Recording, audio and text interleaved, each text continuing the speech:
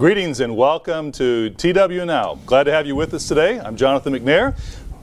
In his 1970 book, Future Shock, Alvin Toffler wrote about information overload, as he called it. Today, almost 50 years later, the amount of information that washes over us every day would have been hard to imagine in 1970. Yet here we are with more information spilling into every corner of our life. Is it even possible to cope and possible to keep our sanity? Or will we be overwhelmed with this sea of knowledge that we face every day? I'd like to welcome our guests today that will discuss this challenge and this issue. First of all, I want to welcome Mr. Wallace Smith. Glad to have you with us. Oh, you bet. I wanted to give a plug. Mr. Smith actually has an upcoming booklet. Can I say that, or is it top secret? No, feel free. Okay. He has a booklet that's coming up about evolution. That's coming up here within the next 6 months, so stay tuned. Right about 6 months, 5 months, 8 months. Yeah, hopefully so. 2 years. Yeah, with it. Yeah. Okay. Hopefully by the end of the year. By the end of the year. So I wanted to give an advanced plug for that. Also, Mr. Mike DeSimone, glad to have you with us. Thank you. And also wanted to give a plug to Mr. DeSimone. If you haven't looked at it yet, he actually has a timeline of some of the end time events in the book of Revelation. And so if you haven't looked around on our site there, make sure you look for that timeline and play it. Really fascinating. I think you'll enjoy it. So good job on that. Good. Glad to have you with us today. Thank you. So let's get to the issue at hand. So let's talk about TMI. Teenagers use the term TMI, maybe adults too, but too much information. When you're talking about something, too much information. But in reality, we face too much information in our daily lives. What are some of the symptoms that you gentlemen have found in your lives of this information overload? Who's first here? What do you, Mike? Well, for sure right now we've got, the internet. The internet in the past, 20-something years has just blown up. And the information available on it, it can be difficult to, sort through and to organize, to know what to read, what not to read, what to spend time on, what not to spend time on. Computers, we've got our cell phones that are computers now. It's all available right in front of us all the time. Yeah, I almost feel like it's a world designed particularly to distract me. I know my wife accuses me of having squirrel disease, like a dog. He's got his attention on something till a squirrel goes by, and it's like, oh, it's a squirrel. And the internet is fantastic at feeding me squirrels. That sounds terrible. I shouldn't have put it quite that way, but I think you know what I mean. My news feed on my phone constantly, it's tailored for the news I want to hear about. Even Google searches. It's a standard of research. Now, really it is. Who doesn't go to Google first when they're trying to do some research? And yet, every result I see, it's like, oh, I'd kind of like to read that, or I'd like to read that. It's like there's really no end to it. And I'm not necessarily saying it's a bad thing, but that is what I see in my life. I've found far more than even 10 years ago. I'm having to sort through. It's like an embarrassment of riches in terms of resources that are just at our fingertips. Even emails. You brought that up a little bit. We talked about information, so we can dig through these amazing. It's almost like an encyclopedia of information. I used to love to go to the library as a kid and just browse the shelves, because you have all these books, these fascinating different topics and magazines, but now we can do it right from our phone. But that's one part. But the email deluge also is a big issue. Do you find, Liz, with me? I'm not sure if you find the same thing. Yeah, sure. Email, boy, that can run your life if you let it run your life. It could be your to-do list for the day if you let it be, work that way, which counters productivity in a lot of cases. You need email to get things done, to move forward, to communicate with people, but it can really be a problem in terms of productivity. I saw when we were talking about the show, and I looked up on Google email and saw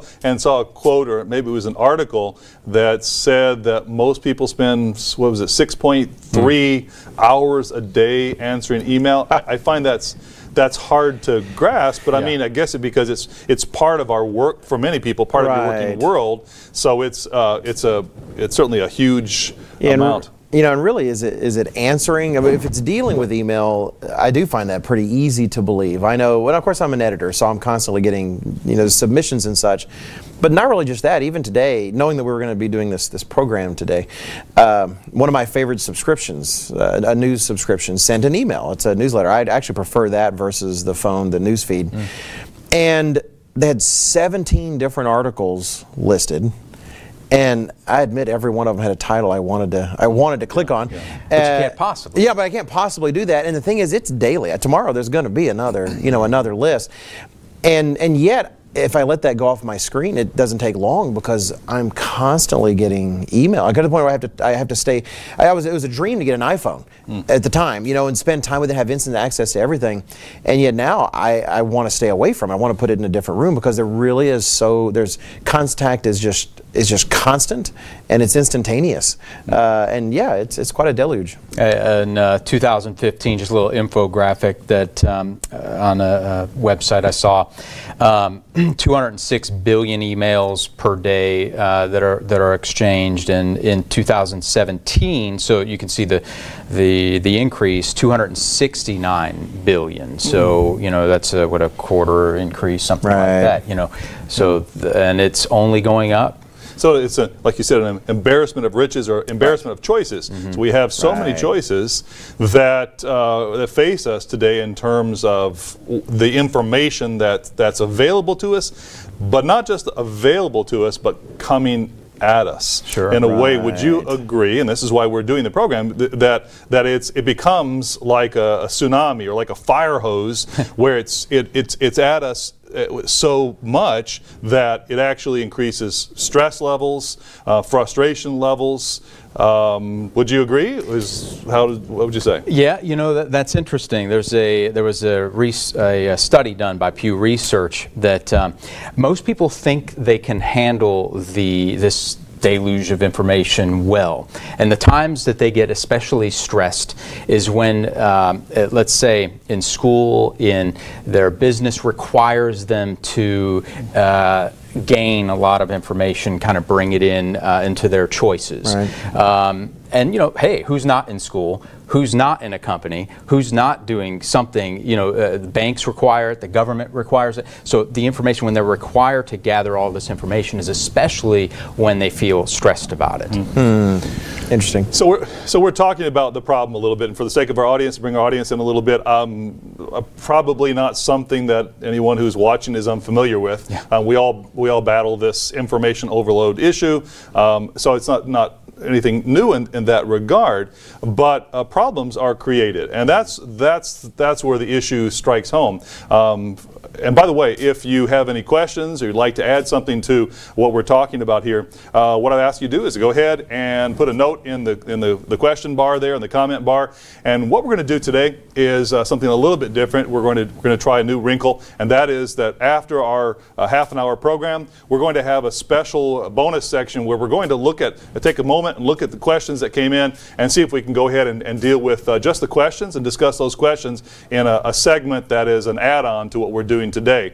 And so go ahead and put your questions in, and we'll make that part of that program. But thanks for participating. So again, something our audience deals with just like us. Right. What are some of the problems that we are facing because of the information overload? Well, it is stressful. On one hand, it's not like I can truly leave my email. I can't truly leave Google. It's really a part of my work. I do a lot of research. I'm communicating with a lot of people, and suddenly it's like the dilemma of selling jam at Sam's Club or one of these large big box sort of stores. They've done studies that show, say, if you only offered 3 or so jam samples, people will taste them and they might buy one.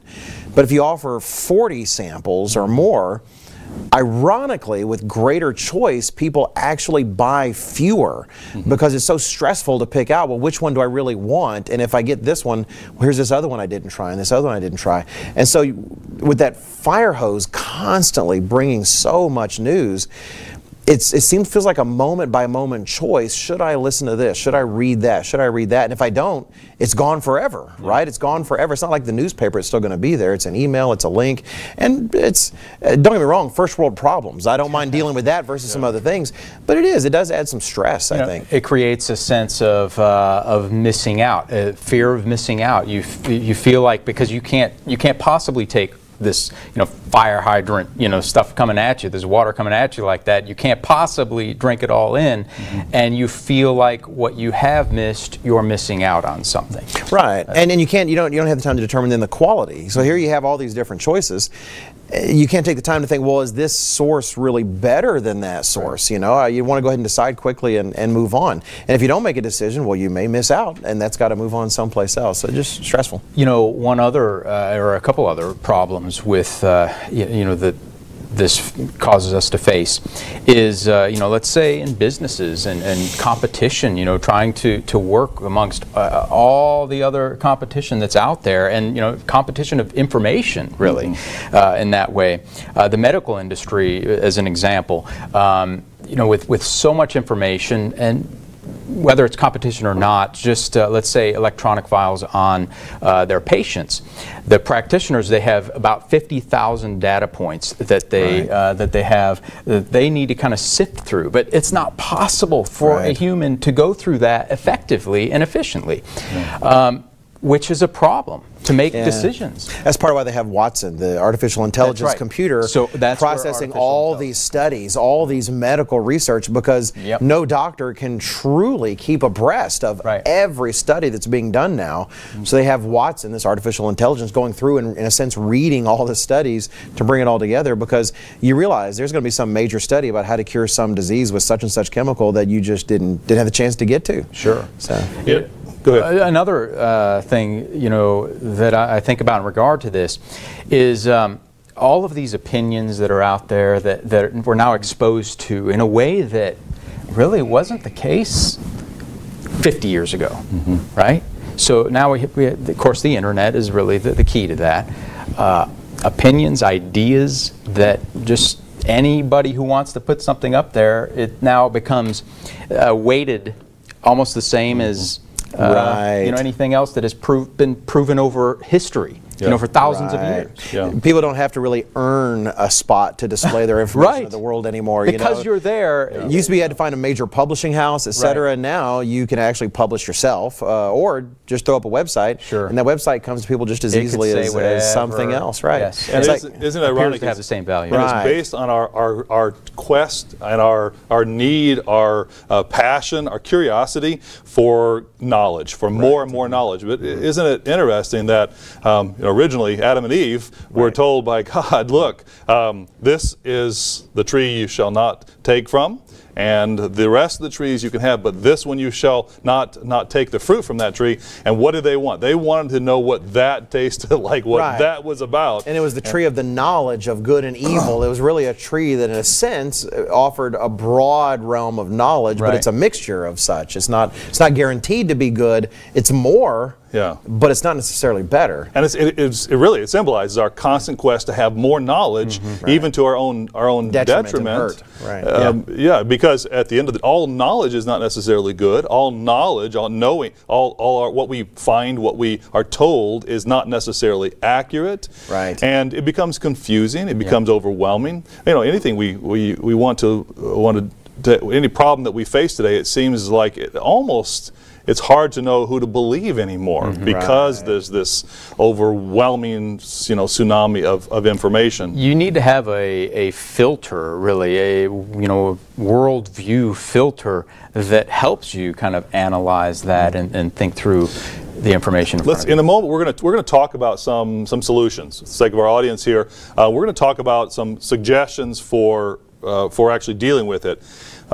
Before we do, I want to talk a little bit about the impact on families. I was reading something not long ago where the author was actually talking about how cell phones and the constant addiction to cell phones and having something new, whether it's an email or a tweet or a news item, which is something we can get locked into, where we think, well, we're just watching the news, and that's all very productive, but we become so addicted to the next new thing, and frankly, even emails. I don't know about you, but boy, it's hard to not look at my phone to see if there's another email. It's almost like, is this an important one? Have I won the email lottery? But what the author was saying was that it's actually not just a kid problem, but it's a parent problem, because parents are so tuned in to their devices that they're distracted. So they should actually call it distracted parenting, where they're not actually paying attention to their kids with their whole focus.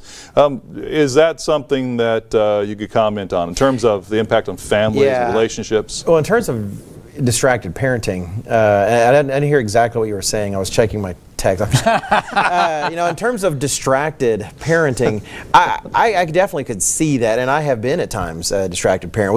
The kids years ago, I'm sure I'm much better now, but years ago we were joking about taking a family picture, and one of the kids said, "Hey Dad, you ought to hold your laptop up so the picture gets the back of the laptop, because that's what you look like all the time." That was a burn. That was pretty rough. But that said, I also see, and really still related to that, is the example we set. In that if we're trying to teach our children to filter their information, not spend so much time just out looking for new information because you'll never run out, then we can't be doing the same thing. To be on our phone and then tell the kids, hey, don't spend so much time on your phone, because you're just then reproducing. In fact, you're reproducing them in an age far younger than it was for you. I wasn't 14 years old when I got into this, because the technology wasn't there. Yeah, we talk about the dangers of distracted driving, where we're on a cell phone and you have an accident, distracted driving. But is it not just as dangerous if we're practicing distracted parenting? We're not paying attention to our kids. There's a crucial time to raise them the way they need to be raised, to instill some of those values in them and teach them how to work in life. And that's important. And I'll tell you, I've found myself. I saw something the other day. It said about 20-something% of people find themselves kind of checking their email on the sly with their family. Someone's talking, there's conversation going on, and they're like, they're in their phone like that. And you have to be careful. And you're right about example. That will impact them. Let's take it one step further. We're talking about within families. But do you think that harms relationships between people, between even in interactions?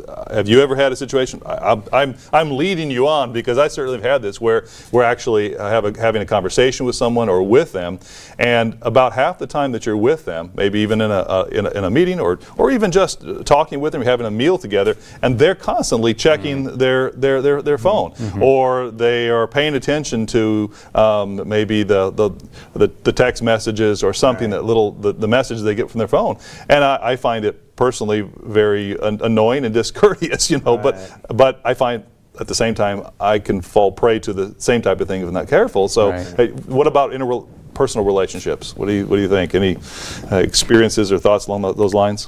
When you're with someone, you're right. It's time to not be focused on the on your phone, or generally it's the phone that you're focused on. It's the computer you have with you. That's right. It's, there are probably going to be those times where there's not necessarily an emergency, but times when you're on alert and your responsibility is to the person on the other end of the line. Maybe you're waiting for some sort of news about something. But on the other hand, yes, because that feeling, and I say this as a recipient of that, but then also as someone who has done this to others and had to be informed, might be my wife, maybe not, but had to be informed. And that is that, if you're constantly looking at your phone, then essentially you're saying, well, your time is worth my time unless something better really does come along. And I'm kind of actively monitoring to see if something better comes along. And who wants to hear that? I don't Clearly want to hear that. You're not worth the And time. you might think, well, that's not what I mean, but it doesn't make a difference. That's still the way it comes across. What about frankly, our understanding, our ability to think? Right. Does this flow of this tsunami of information that hits us, we have access to. Do you think that impacts our ability to actually think clearly and deeply about life, about things? Surely the access that we have to it will shallow our thinking. You know, if we don't take time, really, you know, whenever that is, at night, allow ourselves to have time without it, you know, a device in our hands, it can, I imagine, create a shallowness of thinking. Yeah, I would have to think so. And even if I examine myself, I feel like, think of some of the great thinkers of the past, or those who've, you know, say, founded our country, or some of the philosophers that people have learned from, or some of the historians and analysts. If you go back several hundred years, yeah, they certainly had resources. Did they have it constantly flowing in? Or did they have the time? Did they take the, well, that's what we're talking about. Is there a need to carve out time? Because they only had, say, one newspaper a week, perhaps, or even a day. You know, it's the printing press cranking something out in your old town. You have the chance to read that, but then actually think about it all day, and actually talk with your family about it, or talk with your friends around a ye old drinking hole, or wherever it is, and you're actually processing the information. Whereas the equivalent, I could spend these days all day on the same news item that I would get from the old newspaper, and get the headline, the CNN's take, Fox News's take, MSNBC's take, everybody's take. Collect a lot of little data points. The different, and then, oh, I bet on Twitter this is all the rage. And you go out, and sure enough, you're seeing a lot of people discussing it. And all I'm really doing is collecting the first order of information. I'm not taking the time to actually quietly think about it or process it with someone else. And how can that not produce a shallowness? I would say it probably has to. What about for our kids? Is there an impact? Do you think if it impacts us, where we have all the access to all this information, and we're constantly trying to grab another piece and have the the dopamine fix in our brain with some new piece? What is that? What about our kids? Are they subject to the same thing? And do you think it's going to have a long-term effect on their thinking? I mean, if we're saying it doesn't, if we don't take the time to think, what about young people whose brains are still developing? So I think one of the studies indicate that it reduces attention span as well. So being able to just sit and take in information, still taking in information, let's say, but it can be reduced. Even reading a book is much different than sitting on the computer and watching videos and taking all this information in. There's way more that goes on in the mind. It's very helpful to the mind. It creates imagination in the way that YouTube videos don't do. Right. Even my family used to drive to Kentucky from Texas every summer, and it was a long trip and would be somewhat boring. I'd bring a book, but other than the book, I had a pillow in the back because seatbelts and all the rest. That was a little different back then. And with my children that we had to keep in mind, we go on a lot of long trips. There's something about that time when you really don't have anything to do, even with the radio off, because if you turn on the music, it's kind of another form of information. You don't have to think. And there's time when you're almost blessed with boredom to the extent that there's nothing else to do. You're going to process something. You're going to think about something. And all the more I feel like as a child, I needed that time. I almost learned to process then. I learned to turn a thought over in my mind. If I haven't learned it by then, now at 48, I'm probably doomed. So, I mean, to answer your question, I can't imagine it not having an effect. If a child has grown up with nothing more than being fed information, constant nonstop, with very little time to practice thinking about it, talking with others about it, evaluating it, then yeah, it can only be detrimental. We're actually starting to get into some of the solutions a little bit, and we recognize, folks in our audience, we're scratching the surface. This is this is the topic that's been written about in magazine articles and books and newspapers for a long time, and will continue to be. You have to wonder about the future of Future Shock. What will it be 10 years from now, or 20 years from now? Who knows where this will go? But we've talked a bit about the problem and about the reality, I should say, of this information overload. We've talked about the fruit of it, but I want to take the last segment here and talk a little bit about, okay, so what are the principles, what biblical principles, what can we recommend to our audience as we wrestle with this ourselves as parents? Also recognizing that we like to have information. That's not information of and by itself is not bad. But what do you suggest that we do as strategies what would you recommend? Well, as far as a biblical principle, I think that's overarching that I think is really critical to it, to this problem that we face, is Matthew 6:33. It says, "Seek first the kingdom of God and His righteousness, and all these things will be added to you." Making sure that God is first in our life. That's the key thing. We can be consumed and distracted so much that we actually forget what's first. Right. Putting Him first, knowing what our purpose is in life, why we're here, why we exist, can really help.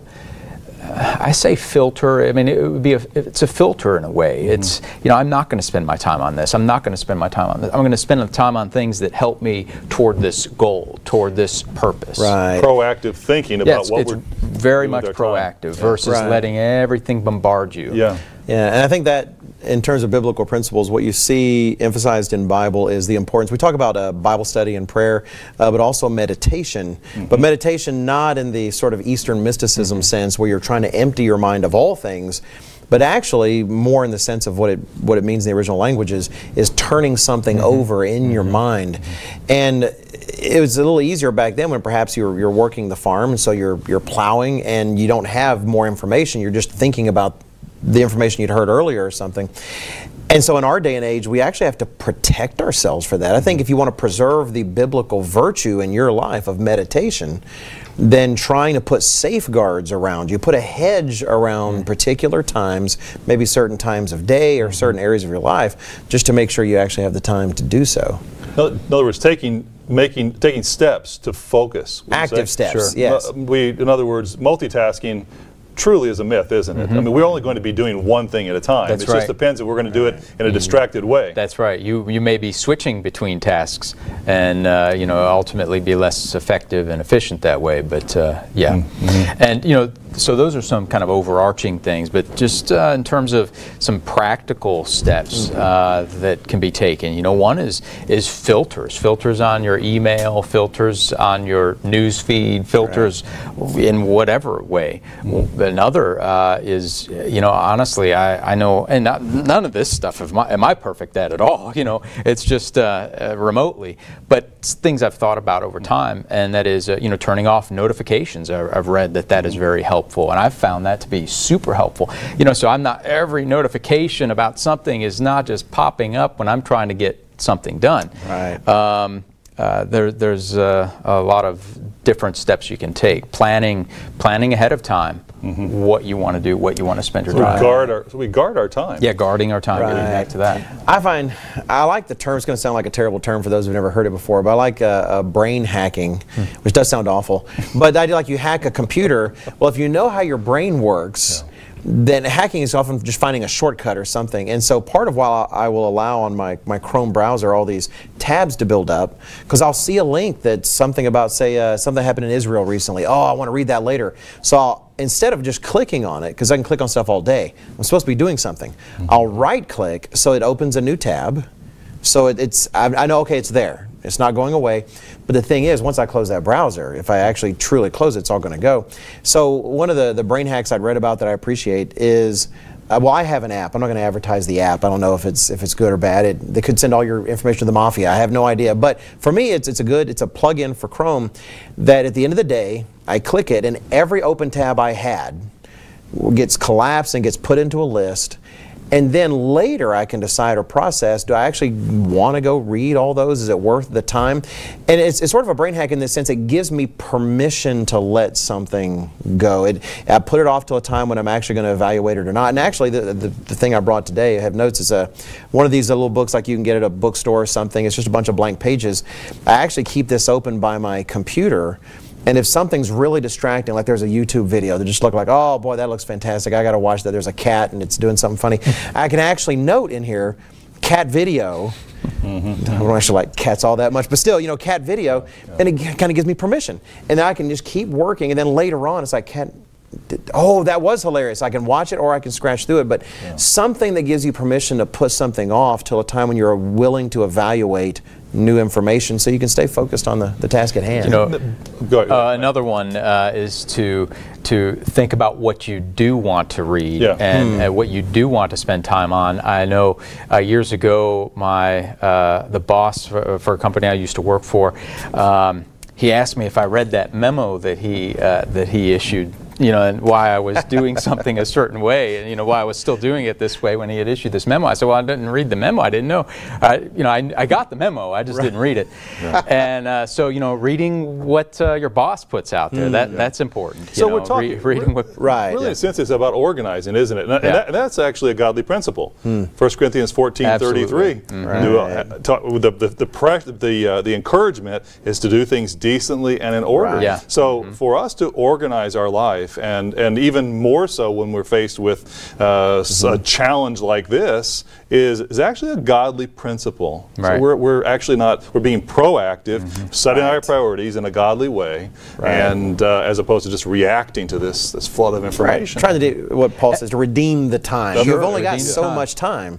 So just make sure it's packed with value. We're blessed with information, that's fine. Then go through it well in an organized kind of way. What's worth reading and what's not. Absolutely, and using it in the right way, it can be a real blessing. Right. 30-second wrap up. Last thoughts. This is the pressure to say something pressure brilliant time to say a brilliant thought to wrap up in. All right.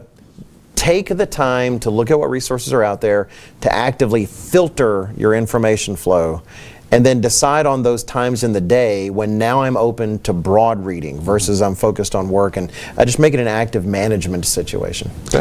Be careful, know what your purpose is, know what you're here for, and don't be driven by it. You need to drive it. Yeah. Okay. Thank you. Well, again, a big topic, a challenge that we all face on a daily basis. But as you can see, we wrestle with some of these topics as you do, and we appreciate you taking the time to sit in with us as we do wrestle with the topics. And also, we seek to apply godly principles to the challenges that we face in life, and I hope that you will as well. Thank you very much for being with us here on TWNow, and we look forward to being with you next week. If you do have questions that you'd like to submit for consideration, we'll, at the end of this program, we will go ahead and add a bit of a bonus section that we'll use as the time to wrestle with those questions. Thanks for being with us. Have a good week.